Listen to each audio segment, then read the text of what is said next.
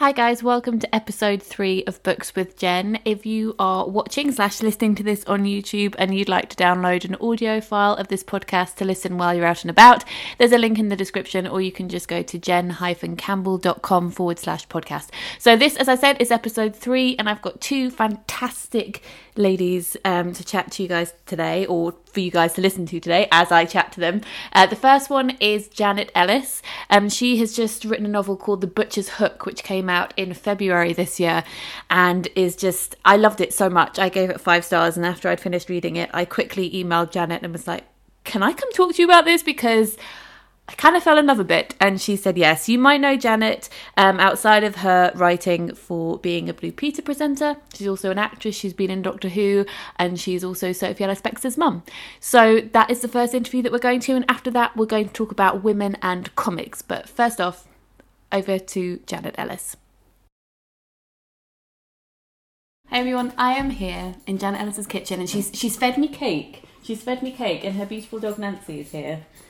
I'm not going to make Nancy say hello to you, but she is lovely. Hi, Janet. Hi. Yeah. Also, Nancy may just sort of jingle her collar and generally sigh throughout. So that's what it is. That is what it is. Oh, yeah. There we go. There we go. Yeah. There we go. And that's very nice of you to stroke her like that, because I know she's not clean. Oh, thank you for the warning after I've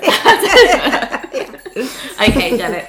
So your book came out, your first book a couple of weeks ago. Mm-hmm. How does it feel now that it's out in the world? Very nervous making. It's a relief too, because I've got 3 children, and this was the longest pregnancy by far. I felt I was carrying that book really until elephant style gestation. But now that it's out, it's a combination of things really. First of all, I can't do anything about what happens next. No. But also, whatever happens next, I've got a book there. And because it's my first, I'm hugely proud of the way it looks. Yep, it feels, it smells nice. And yeah, whatever happens to it next, and obviously we may talk about this, I'm sure most writers, especially new ones, go through the same trajectory of it doesn't matter what happens. And then you realise it does kind of matter what happens. You want people to read it, ideally enjoy it too. But ultimately, the biggest thing is there's a book. Yeah, well, I absolutely loved it. Oh, thank you. And I'm not just saying that because you gave me cake, because I loved it before you gave me cake. Well, they have some more cake. I will have some more cake. We'll get into without spoilers, into it in a minute, but I think I said it was delightfully grotesque. I love it, because you're in the mind of the main character, Anne Jacob, and she just gets more and more just away from where she started from, and I loved it. It kind of reminded me slightly of The Dumb House by John Burnside. You guys will know that I rave about that book, but it's not quite as twisted as that book, but it does get quite twisted. So you said this has been a long period, like working on it and waiting for it to come out. When did you start writing it? Actually, it's not that long since I started working on it. When I applied to the Curtis Brown course, and I've said this before, I bigged up that course so much and I want my money back. But I am very grateful to them. But I applied because you had to have 3,000 words with these rather strange 3,000 words, which is pretty much the first chapter, and a synopsis, which I didn't have, so I made something up. But I didn't have any more than that. And it was such a strange thing that when we started on the course, and there were 14 of us, we were sitting around the big table in the boardroom, introducing ourselves and saying what our books were about and how much we had. And I was kind of one of the last to go, and I kept thinking, I realised as we went around the table, everyone was going, well, I've got, 120,000 words. I've got 3. But actually there were a couple of others who were at starting points, which was great. And the idea of that course was to help you shape how you thought your novel would be, and obviously all the other nuts and bolts of the craft. But that's when I started it, really, 2 years ago. And by the time I left the course, I had about 6,000 words, but not much more. But an agent as well. Well, that is definitely fantastically a big lucky step. Absolutely. Yeah. So how much writing had you done before you attempted this novel? Because I know that you've written nothing like I'd never finished a book before. No, actually, that's not true. I finished a book when I was 10. That was Pips. I wrote the music box, although I think I rushed the ending. I had a really supportive teacher, Mr. Wayne, and I don't know what happened to him because I was in army school, so we moved a lot. But he, when I was writing, whatever they were, little stories at the end of the day, like you could, said to me, write all the time, just keep writing, and sort of gave me the freedom of the stationery cupboard, which was a big deal. That is a big deal. Yeah, have a book, just without it being connected to any subject. So I did write a book then, but yeah, since then, I've started things and I've abandoned them. I've written sections of things like a weird mood board of thinking at some point I want this scene in a book somewhere, but for all sorts of reasons, not many of which are very flattering to me, I just hadn't got a book done at all. But, I mean, writing is terrifying, isn't it? Because you're thinking, right, so I have this idea, kind of, and it's half formed in my head, kind of, and I'll start writing it, and I might work on it for years, and then it might not go anywhere. And if it does, people might hate it. Actually, isn't it? But the more I talk about it, the more I think you've got this weird thing where you write something down and you don't just think, right, that's written down. You think, I'll just show it to some people. I mean, obviously as an actress and as a presenter, I'm used to that, but that's been a transference of other people's words, working from scripts, or even when you're filming and it's your own words, you're still communicating something. But the book is just communicating you. And the more you talk to yourself about it, the more it doesn't seem to make sense in your head anymore.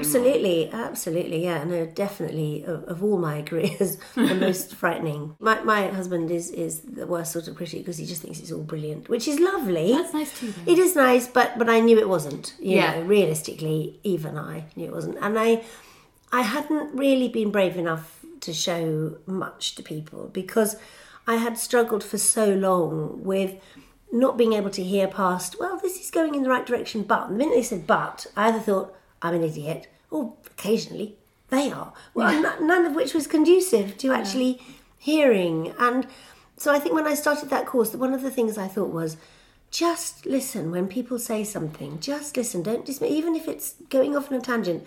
Just listen, because that's good practice for all the other listening you'll have to do. Yeah. And actually, I think that above everything is what I got out of it. Just the ability that if somebody said, I'm not sure that she would have, but rather than thinking, you're an idiot, I created, and actually thinking, you're right. And if more than one person says it, they're definitely right. Yeah. If they agree on something that you've done, and it's possible to do it again. That's the other thing I didn't really trust. I thought, if I had to do it again, I'll lose everything. Whatever that is, it'll go.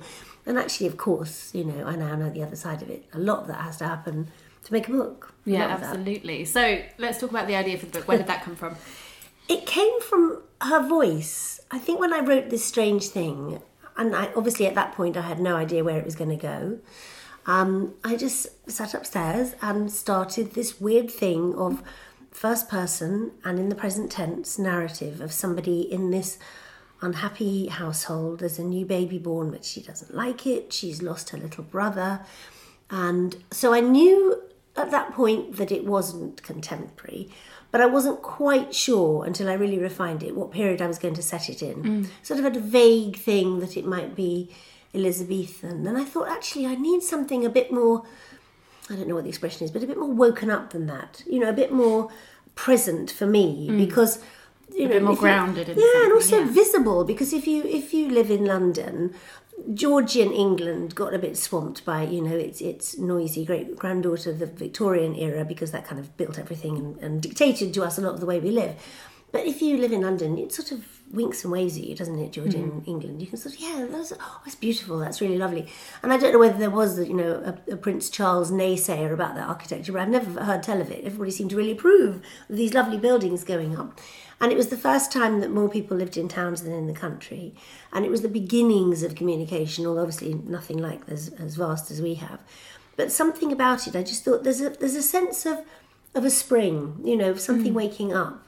Whereas when I think of Elizabethan England, I think of something quite closed and difficult and obviously historically so mired in stuff. Whereas the specific year I'm writing about, nothing much happened. Is it 1763? Is that right? Yeah, because nothing much happened. I'm going to put it in the middle of the things. Yeah. Well, that's the thing, because you want it to be its own story and not too much influence. Absolutely, yeah. My characters happen in front of history, but they're not making it, that's for sure. And I knew that if, I'm the same, if I read something and it misses out a big battle or that terrible illness or something, you thought, well, where was that? Surely they would have heard about it. So, yes, I needed it as a backdrop, but I'm so obsessed with the fact that people were the same then, even if they did wear different clothes and couldn't get an Uber or didn't have an Oyster card. They still felt things in the same way. They fell in love and they were greedy and tired and sorrowful and angry in the same way as us, just looking different about it. So can you set the scene for us? We've got Anne Jacob. She's 19 when she's 19? She's 19, yes, which I think, from what I know of that time, is quite an odd thing, because old enough to be married off, but still immature in that her life experience was woefully small. Well, she was just never exposed to other children either, was she? No. Apart from her siblings who kept dying. Yes, exactly. I know. Yes, and it's odd because I knew very early on that she wasn't going to be a mournful, sad little girl. That there was a big spirit there and a sideways look on life, because my favourite people have that. They're wry about things, and they don't always speak what's in their heads, but there's lots going on. So yes, it's in an unhappy household. Her father is uncaring. I mean, they're all actually grieving the death of this adored little boy who died some years earlier, and the mother keeps on having miscarriages, trying for this other child. But even the birth of this child, because it's another girl, is obviously no cause for celebration, and it's almost as though the adults in the household have become unused to anything except grief. So when they're not feeling sad, they're just tired. Yeah. They just have that weariness of life and difficulty. So you've got this young girl who is full of spirit and with everything still in front of her, stuck, and really stuck, because that's the other thing I got really, really vividly from that time, is that your four walls were pretty much all you saw quite a lot. You couldn't get out easily. You were free to walk about, interestingly enough. You didn't have to be chaperoned everywhere, except you were likely to meet a chap. But even so, there wasn't interaction. You didn't really see your peer group much if you lived in that sort of household. And even if you did, your future was mapped. She's from quite a well-to-do family, so the understanding is she will marry well, and at some point, as happens in the book, your future husband, rather alarmingly, will be presented to you. The future husband person reminded me of Mr. Collins a lot. Was that deliberate, do you think? I think he's everybody, isn't he, like that? He's everybody that, you kind of, I don't know, sit next to on the bus or at a dinner party. And wish you weren't sitting next to. Exactly, yes. And yet, this character, Onions, is sort of Teflon coated. He just thinks he's fab. Whatever happens, whatever obstacle he meets, whatever antipathy, he just kind of thinks he's better than that. And I love that name, Onions, as well. It is a fantastic I don't know. name. We do have a friend called Pickles, and maybe I was inspired by the fact that it's possible to be called Pickles. Yeah. It's not based on him. Well, no, that would be the end of your friendship. It would be, the beginning of a lawsuit, yeah. Yeah. So what I love about Anne as well is that she, as you said, she has her four walls and those are the only worlds she knows. But when she steps out of that into other worlds, she acts like she owns them, even though she doesn't. Like when she has her first friend who comes around, a daughter of one of her dad's work people, and she says very confidently, "I'm going to make you a necklace."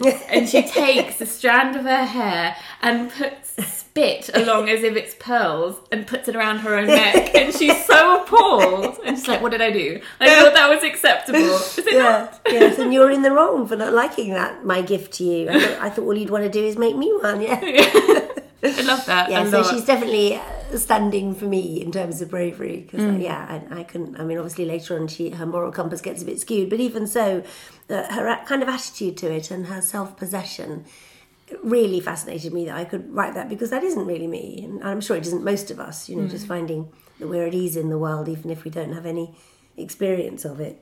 Certainly wasn't my teenage years. So after you had written the beginning of the book, the first 3,000 words that you took to the course, were they what ended up, obviously not in the same form, but was that still the beginning of the story? Yes, it was. Grounded there. It was, yeah. And then who was your agent? You said you left having found one. Yes. I'm assuming it was at Curtis. Yes, it was actually. And I like that it's a sort of fairy story, really, because obviously on the course we heard a lot of what won't happen, which is that you won't get an agent till you finished a book, and even then, it's very hard to find one, because you've got to find... And I know from my other careers, I've got loads of agents, that there's always a right one for you, and they may not necessarily be the right one for somebody else. So I thought, well, that's fair enough. On the other hand, we were all sitting within Curtis Brown, which is also confident Welsh. So there was a kind of, listen, this is the best agent. Yeah. Of course this is best, but he won't necessarily be your agent, however it is their best. But at the end of the course, we were invited, in inverted commas, to submit, again, the 3,000 words, which by then had been workshopped, so, quite usefully tidied up. Kind of around the agency, just to get a bit of feedback if possible. And there was absolutely no guarantee that we would get feedback. But I then had a letter from the chap who, not surprisingly, now represents me, because it's the letter I would have written to myself, basically. It was enormously nice. And in fact, enough, a friend of mine, I won't name, who is a writer, I rang her and I said, oh my God, it's just the most amazing thing. It really is very story. I've just had the most, I've only got this chapter and he doesn't know that. But I've had this wonderful letter offering to represent me. And obviously I have to go and explain that there isn't a book and he might change his mind after that. But, and she said, well, if you've had that reaction, then obviously you should wait. Obviously you should, see what happens because there'll be other agents. But I kind of had a feeling about this, and obviously I was absolutely thrilled and overexcited, but even so, I just thought, quite apart from the hyperbole, there's something in the fact that he's got Anne, he's heard her, and I don't know whether I'm sort of ultra nervous about this, but I thought actually what I quite like is he's a bloke as well, because I think when I'm reading, the last thing I think of is the sex of the writer, unless it's all over the place and you're meant to. But there is something very satisfying when all sorts of people of all ages and all genders like your work. It does have, for me anyway, I just thought that's great, because I want to be able to give this to my son and his friends, as well as my daughters and my friends, and and have a reasonable ambition that at least they'll read it even if they don't like it. But no, it was great. So I did go to see him and explained, confessed. And that was July of, the year before last. And he said to me, that's okay, go and write your book. When can you hand it to me? November? Because that sounded far enough away. And actually I did. Yeah. I did, yeah. Well, actually, when you've got that deadline and if you know that it's going somewhere... I'm all and about a deadline, yeah. Are you like that? I am. Yeah. I just sort of had to have that, really. And I know... in terms of the outside world, a book deadline does not involve, that the illness gets worse or, or the child becomes too old. But, and you can change it and go past it. But there's something about having that fixed point, which was really important to me.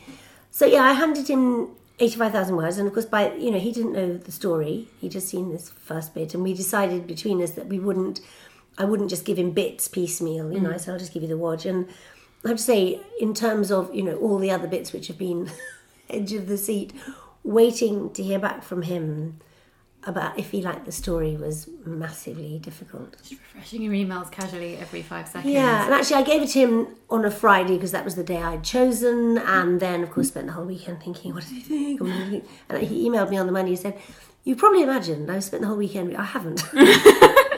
I'm just about to, but you still won't hear back from me, which is actually really good.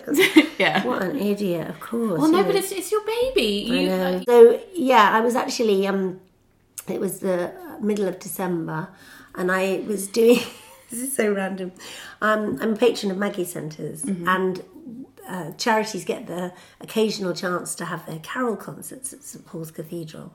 So we were doing that, and I was speaking on behalf of Maggie's, and I was in this little vestry. There was no daylight on the magic. There's no dressing rooms in churches.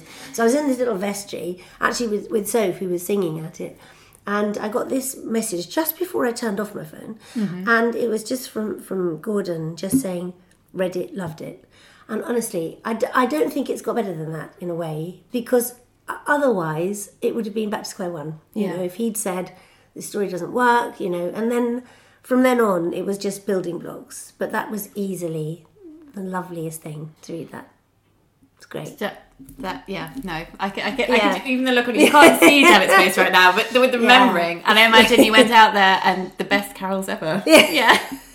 Yeah. Also, I was sitting next to Dominic West on one side and Simon Callow on the other. So pretty smart evening. Pretty smart. Pretty smart. So I've read in the interview that you did in the bookseller that you and your agent decided to send out the book without your name on it. Yeah, that was his idea, although it's a good one, so I'm going to claim it. No, Okay, that's fine. That was definitely his Claim idea. And initially, when he suggested it, I was really horrified because I thought, for the first time in my life, I've written a book. Why would I not want everyone to know this? But he, of course, he was right in that I'm not daft, I'm not sort of super mega famous, but on the other hand, things I've done in the past have a kind of oh yes quality to them. Blue Peter, oh yes, Doctor, oh yeah. You might need to be reminded. Yeah. And obviously with Sophie's career, there's a kind of, Sophie, she was, oh yeah. So, I was aware of that. And also that all those things have strong associations.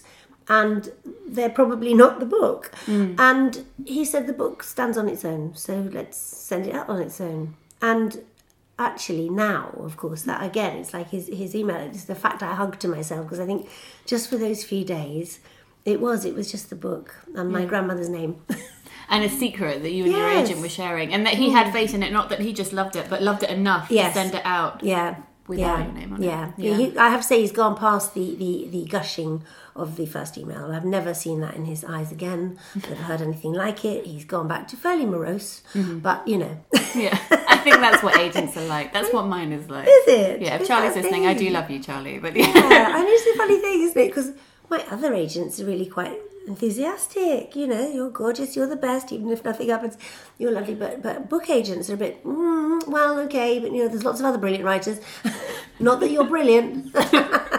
So you signed with Two Roads, and you signed for two books. Yes. So how far are you into the second one right now? Well, I've 20,000 words. I better stop saying that because I have been saying that for quite a long time. I think I need to get those people out of that room now. I was warned about this, that I would be taken up with doing stuff for The Butcher's Hook, which I have to say is in no way onerous and actually quite delightful. But now that it's settling down to the book is out there, and I'm just going to go and say hello to every festival that ever wants me to go, and in between whiles I'm going back to my people, because that's what I felt with The Butcher's Hook, that I'm not someone who adores the research. I do the research I need to do so that nobody stubs their metaphorical toe on wrongness. But I just want to get back to the people. I want to move them How out. do you do the research, because it is historical? Do you write and leave gaps and put notes for yourself saying I need to look at this more, or do you do the research first and that inspires ideas? Both, actually, because, I'd written the sentence and, there's the butcher's boy. I thought, why did I do that? I don't know anything about butchers. So then I had to go and do some. I went to the Worshipful Company of Butchers. And I have to say their library is not brilliantly curated. I didn't necessarily find out all the answers to the things I thought I needed to know, but I found loads else. And I think even if sometimes it's just chucking in a line, isn't it, that you just think that's such an amazing fact. I don't want to write a paragraph to explain it because my people know that's what happens. But sometimes I deliberately thought I just, for what she's wearing, that kind of thing. I hang around in the V&A, have a good look, see how difficult it would have been to get in and out of those clothes, because they're awkward and stiff and fiddly, and they're not just slip on, slip off. And I'm convinced that walking around London for a day, then you would have had mud up to 6 inches above your hem. The place was filthy. Every contemporary diarist or visitor always writes about how mucky London was and the smell of it. So that's difficult to get away from. Well, I love that you focused on Butchers though, and that Anne was fascinated with the grime of everything. When her family tried to elevate her and tried to marry her into like a really nice family, she's like, no, I like blood and guts. Thank you very much. What was your decision to involve a butcher instead of another profession? Maybe it was that. I mean, I have to say I can't completely remember. I think it was just somebody who would come to the house, because obviously that's how they needed to meet. And I just thought much more interesting if he's dealing in this sort of really literally visceral stuff, that isn't neat, that raw doesn't smell great. The baker would have been a very different proposition, nice and flowery and, warm and cosy. But I was fascinated by the idea of all these people wandering around the streets with all this stuff. I mean, it must have been chaos. Apparently in those days, you could walk from one side of the Thames to the other on boats. It was so round. Close together. They were so close together. And the streets too, obviously there were carriages, there were people on horseback, but the actual volume of traffic in the streets, and then you've got people trying to sell stuff meanwhile. So yeah, the absolute confusion and chaos of it.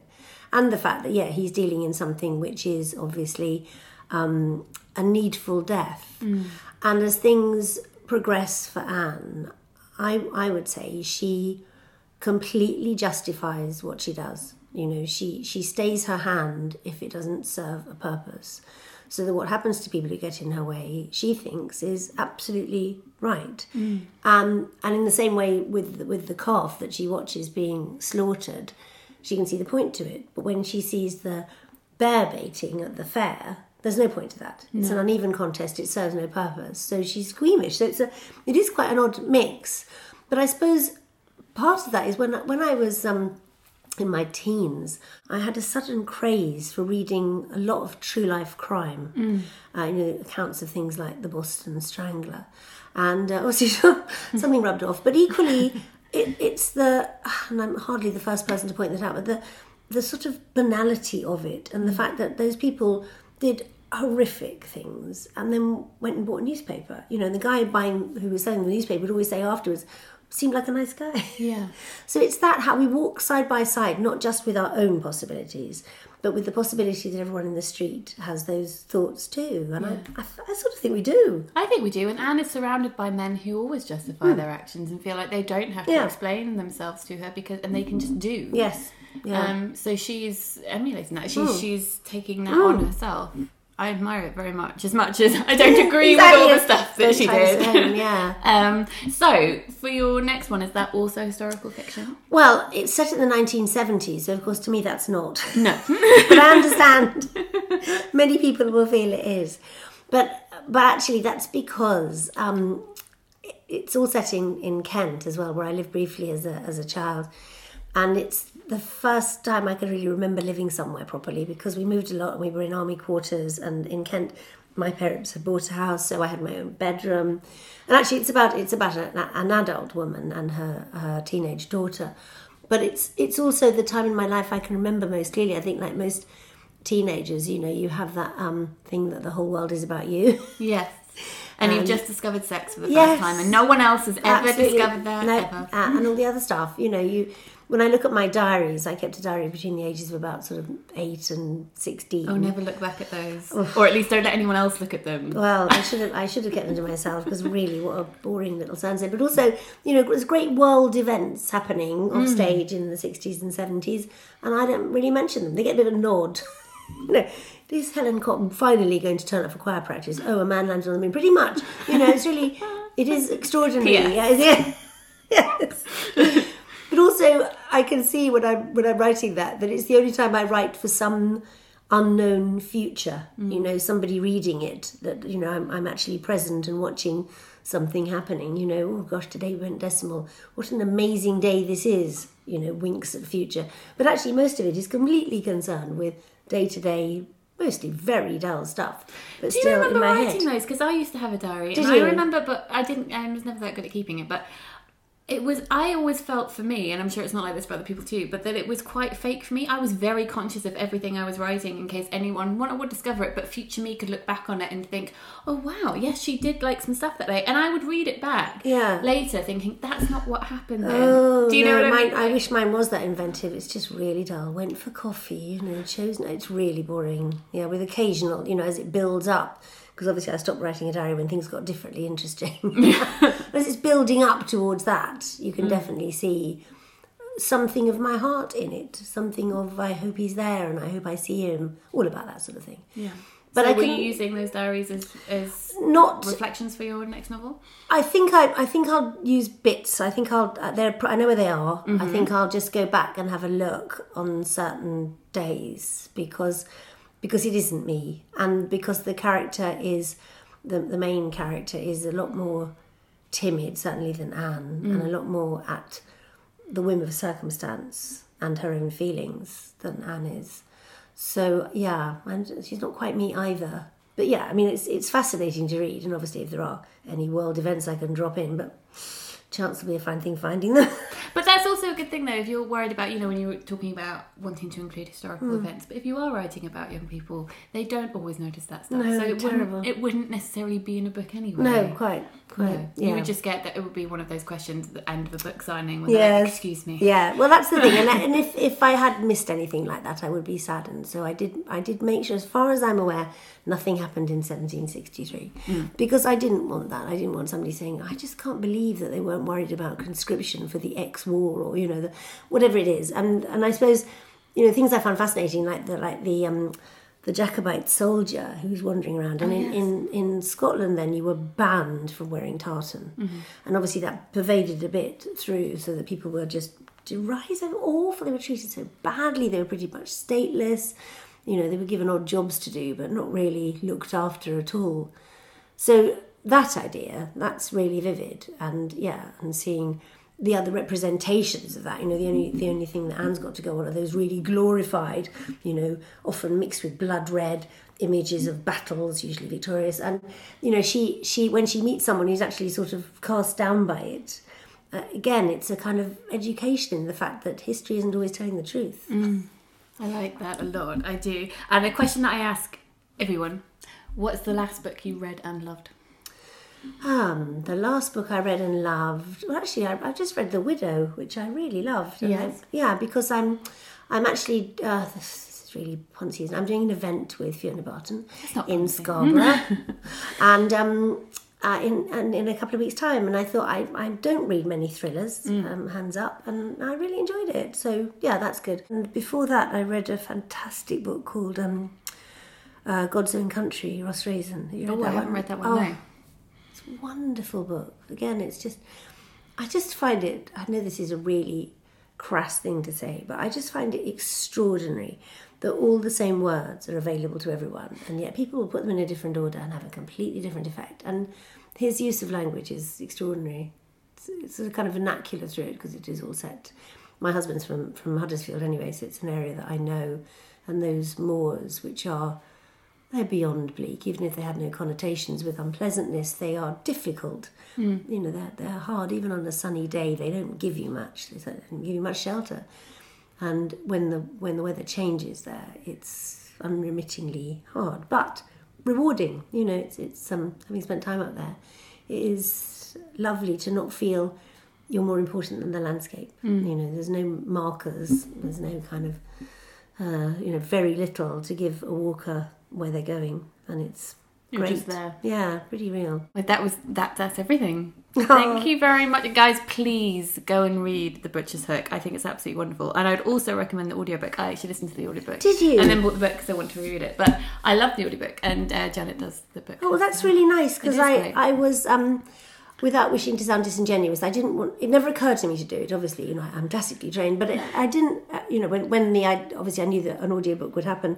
And when we were talking about it, I had a wish list of actresses. Yeah, mainly because they were also fab, and I thought they could be my friend.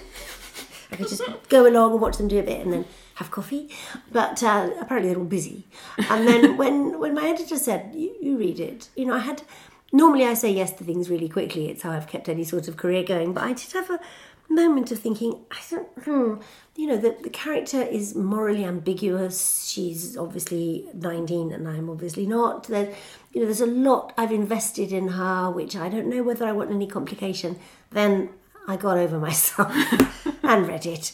Actually, it was apart from being knackering, extraordinarily tiring, 3 days reading aloud, it was also a brilliant way of just reminding myself of next time, don't use that phrase. I read a lot aloud anyway when I'm writing, obviously all dialogue, but even so, descriptive passages, because I have a bit of a thing about repetition of words. I don't like to do it.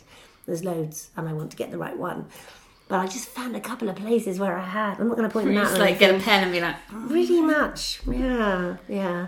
Well, as an outsider, I didn't notice that when I was reading it. It's just in your head. Don't worry about it. And I think that the phrase, everything is so... Because there are a lot of similes, there are a lot of metaphors, there are a lot of everything that Anne sees. She's like, this is like something that she grounds it in something she knows. And I think it just works absolutely beautifully. Well, that's so nice. Thank you. No, you're very welcome. It's absolutely truthful. Thank you very much. And then let me know what you think. Yes, absolutely. See, I can take criticism now. Tweet her. Yeah. You're Miss Janet Ellis, aren't you? On Twitter? I am, yeah. Tweet her. Yes. Thank you.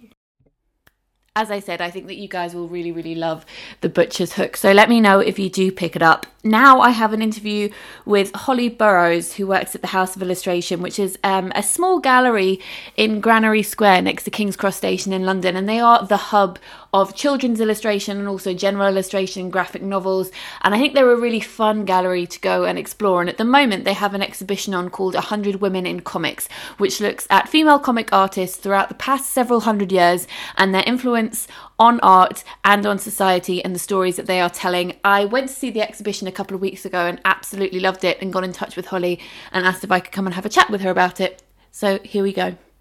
Hi guys, I'm here with Holly, who works at the House of Illustration. Hi Holly. Hiya. Hiya. Can you tell us about, when did the House of Illustration open? How long have you guys been here for? We're next to King's Cross, by the way, in London. Yeah, we opened our doors in July the 2nd, 2014. So you're quite new. Quite new, yeah. So, and existed as an organisation for a bit longer than that. But that was July was when we finally had a home where we could actually house some exhibitions. And it's the hub of everything to do with illustration. So it's a place where you can come to find out about all kinds of different illustration and engage in talks, workshops, masterclasses, anything and everything. It's basically just art lover's dream. Really, absolutely, yeah. Yeah. So what are some of your favourite exhibitions that you've had before the one that's on at the moment? The one that I always find myself returning to is the Matt Connor exhibition. So Matt Connor was a sort of Mad Men era illustrator who worked mainly in advertising, and the reason that I really liked it was because his illustrations were incredibly beautiful, amazing colours, amazing draftsman. But the thing that made it really special was each image told a story. So you'd only see this one image, but you'd immediately be asking, what's going on in this picture? Why is that person looking at that person in that way? And often they were to illustrate stories. So it was obviously a way that would grab a reader and draw them in to actually read the whole story, to see what's going on. Yeah. So you mentioned workshops and stuff. So what kind of things have you got going on at the moment?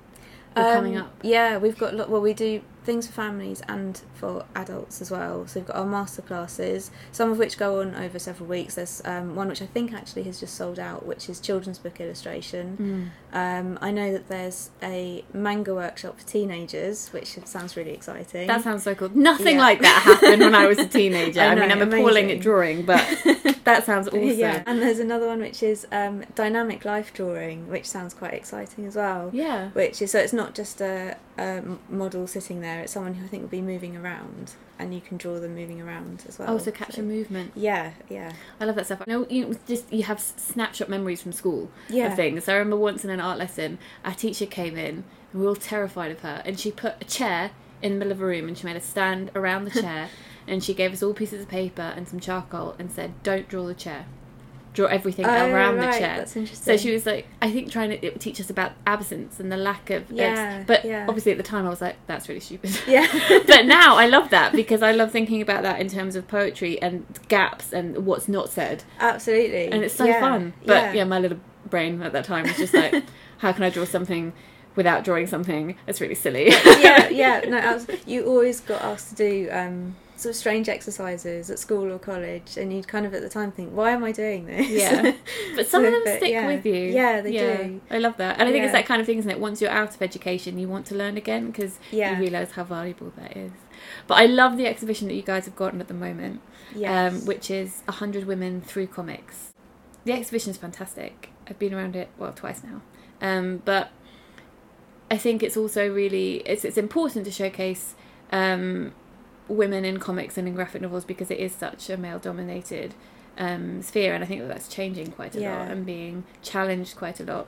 But some of the stuff that has gone on in the past, where women have been really outspoken against norms and looking at it and being faced with that in chronological order in a gallery, is moving and also hilarious, because some of the stuff is so funny. Can you tell us about what people can expect when they come to the exhibition, and perhaps some of your favourite artists? Yeah, sure. It is an amazing exhibition, and if you hadn't asked which one was my favourite previously, I'd probably say this one, actually, because it's the one that I've probably learned the most from. and I found it really inspiring as well. So it's 100, as you said, female comic artists, and it goes starting from kind of 17th century onwards to the present day, and it demonstrates the breadth of work that women are making and have been making over a really long period of time, which has just not really been recognised by the wider public and even the comic world itself, because like you say, people generally think comics are, you know, Superman, Marvel, all of that kind of thing, done by men, generally about men who are the superheroes with their kind of women and straight white men as well. Absolutely. yeah not much diversity. So this is kind of different. It's 100 women artists, and they're telling stories, and the thing that I think is really important about it is sometimes when I've said to people, oh, we've got this amazing exhibition on, it's 100 women comic artists, and they kind of look a bit like, oh, it's going to be women-y and about women stuff and shoes and boobs and vaginas. My god. And the thing is, I was thinking it's not like that at all. It's just really good stories which happen to have been created by women artists. And so that's almost not the point. It's just the fact that no one's noticed that these stories haven't been given the recognition that they maybe should have done. But also that knee-jerk reaction of, oh my god, it's about vaginas or whatever. Even if it was like solely focused on that's okay too. That's fine. So who are your favourites, or your favourite stories, even if it's not your favourite drawings? I think probably the one that makes me laugh the most is Liz Lunny, and she does very, very simple line drawings of this kind of cat character amongst others, and at first you think they're these quite simplistic cartoons, but actually they're dealing with really big things like the meaning of life, but in a really humorous way. Or she just kind of, the example that's up in the exhibition at the moment, it's just something she remembers from her childhood, which was an awkward moment at school. And even though I've seen it several times over, I still laugh out loud every time I look at it. And it's brilliant. It's just What's really the good. moment from her? What is that moment? It's a kind of awful story. She's at school, and a teacher comes in with another pupil because this pupil's mother has died. So it's a very serious moment, and she's come in with this girl saying, you know, we need to be really supportive.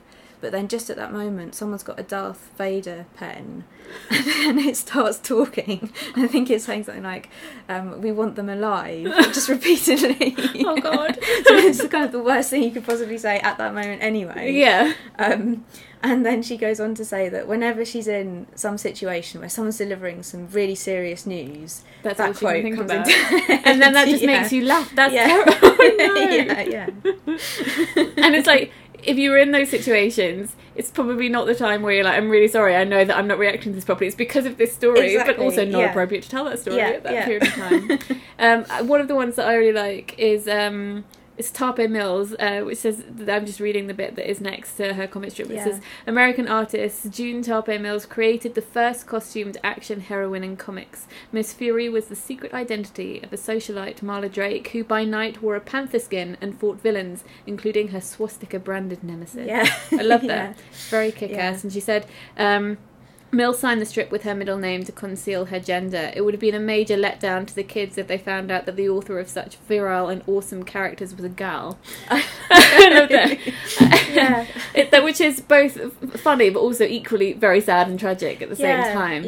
That she acknowledges that it would disappoint them, so she's saving them and letting them live in this false world for a bit longer. I mean, actually, I was thinking about this earlier, because there's a couple more people in the exhibition there's someone who's called herself Fish. So I like that. Fish. And that was, I think, she was working in, I think, the 20s and 30s. But yeah, there's several examples of that, and I was thinking, why? What was so bad about the fact it was a woman doing it? Yeah. And was it because the subject of what they're writing about or drawing is not what the kind of ideal of a woman is? At that time, maybe even now as well, kind of not allowed to talk about certain things or seem, I don't know, sweary or and all of that kind of stuff. You've got to be more, quote unquote, you can't see, I'm doing the air quotes, feminine. And all that bollocks. Well, but also I guess there's also that degree of a lot of these the exhibition, the artwork that you're showing is very personal. Yeah. And maybe it's also to create a distance between them and the story that they're telling if it's quite a harrowing story. Yeah. So we've got the Becoming Unbecoming by Una. Do we know who Una is? Because it is just one name. There's nothing in the bio at the back as to who she is. But that's about women and victim blaming. It seems maybe to create that distance is because you're made to feel ashamed by talking about these things. Yeah, definitely. And there's lots of the stories which do talk about stuff that you would feel you need a bit of a distance to be able to talk about, especially if it's affected you personally. Yeah. And I suppose also if you have an almost anonymous author by just calling her Una, it shows that story is applicable to everybody. Maybe it can be owned by everyone, because it is a story of women in general and how women can be shamed into feeling certain ways. So it's not just her story, it's everyone else's, even though she's being the mouthpiece for it. What artists do you have in this exhibition from outside of the UK? First one I'll say is Charlotte Salomon, who was from Germany, and she's really interesting to pick out because her style of illustration and comics is not at all what you would normally expect. It's not kind of the panel drawings, and it's very, very painterly as well. And I think she did, I could be wrong, it's like thousands of pictures, which is essentially autobiographical, and she was in Germany at the time of Hitler, and she was Jewish, so very kind of harrowing time. But the style that she's used portrays that. So you can look at one of these panels displayed in the exhibition. You don't really need to read the panel about her history or her story, and you can just see the way that the paint is used. There's something very harrowing and dramatic about it, and you just kind of think, whoever's done this, they've been through some stuff. It's kind of that kind of thing. Yeah.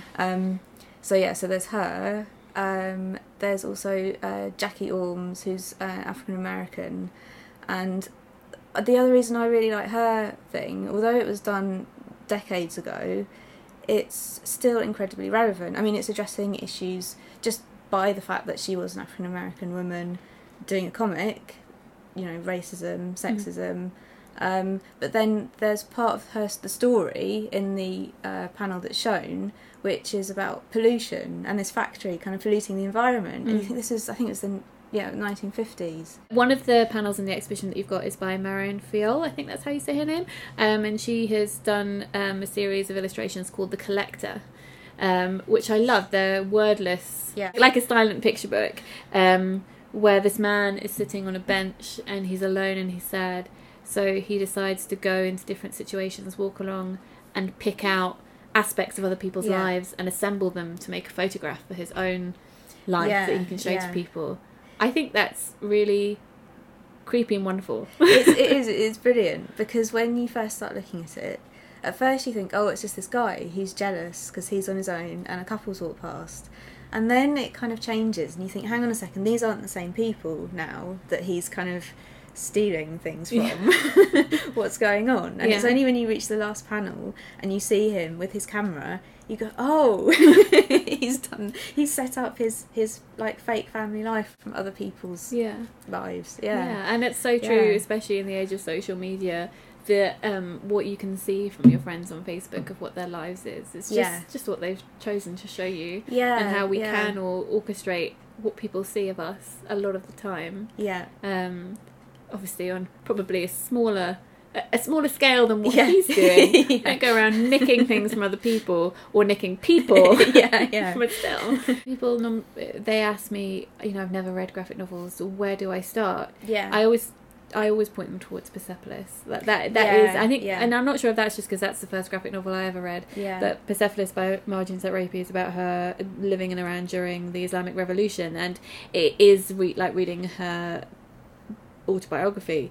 But there's just something about the way she draws and the style of it that is so affecting, I think, and I just think it's absolutely brilliant. It's interesting you said that's the first one that kind of got you into it, because similar thing for me really, although I saw it as a film first. I saw the film first too, actually. That is true, I did see the film first. And I just really liked the film and thought it was amazing, and then really quickly afterwards realised, oh, it's come from a book, and then that made me want to look at the book, and then go from there. This exhibition has really, like, if anyone is thinking, I don't really know anything about comics, this isn't going to be interesting to me, I would say just go anyway, because you'll change your mind. I'm sure of it. I'm sure of it too. There's such a wide range of different styles and different stories that are being told.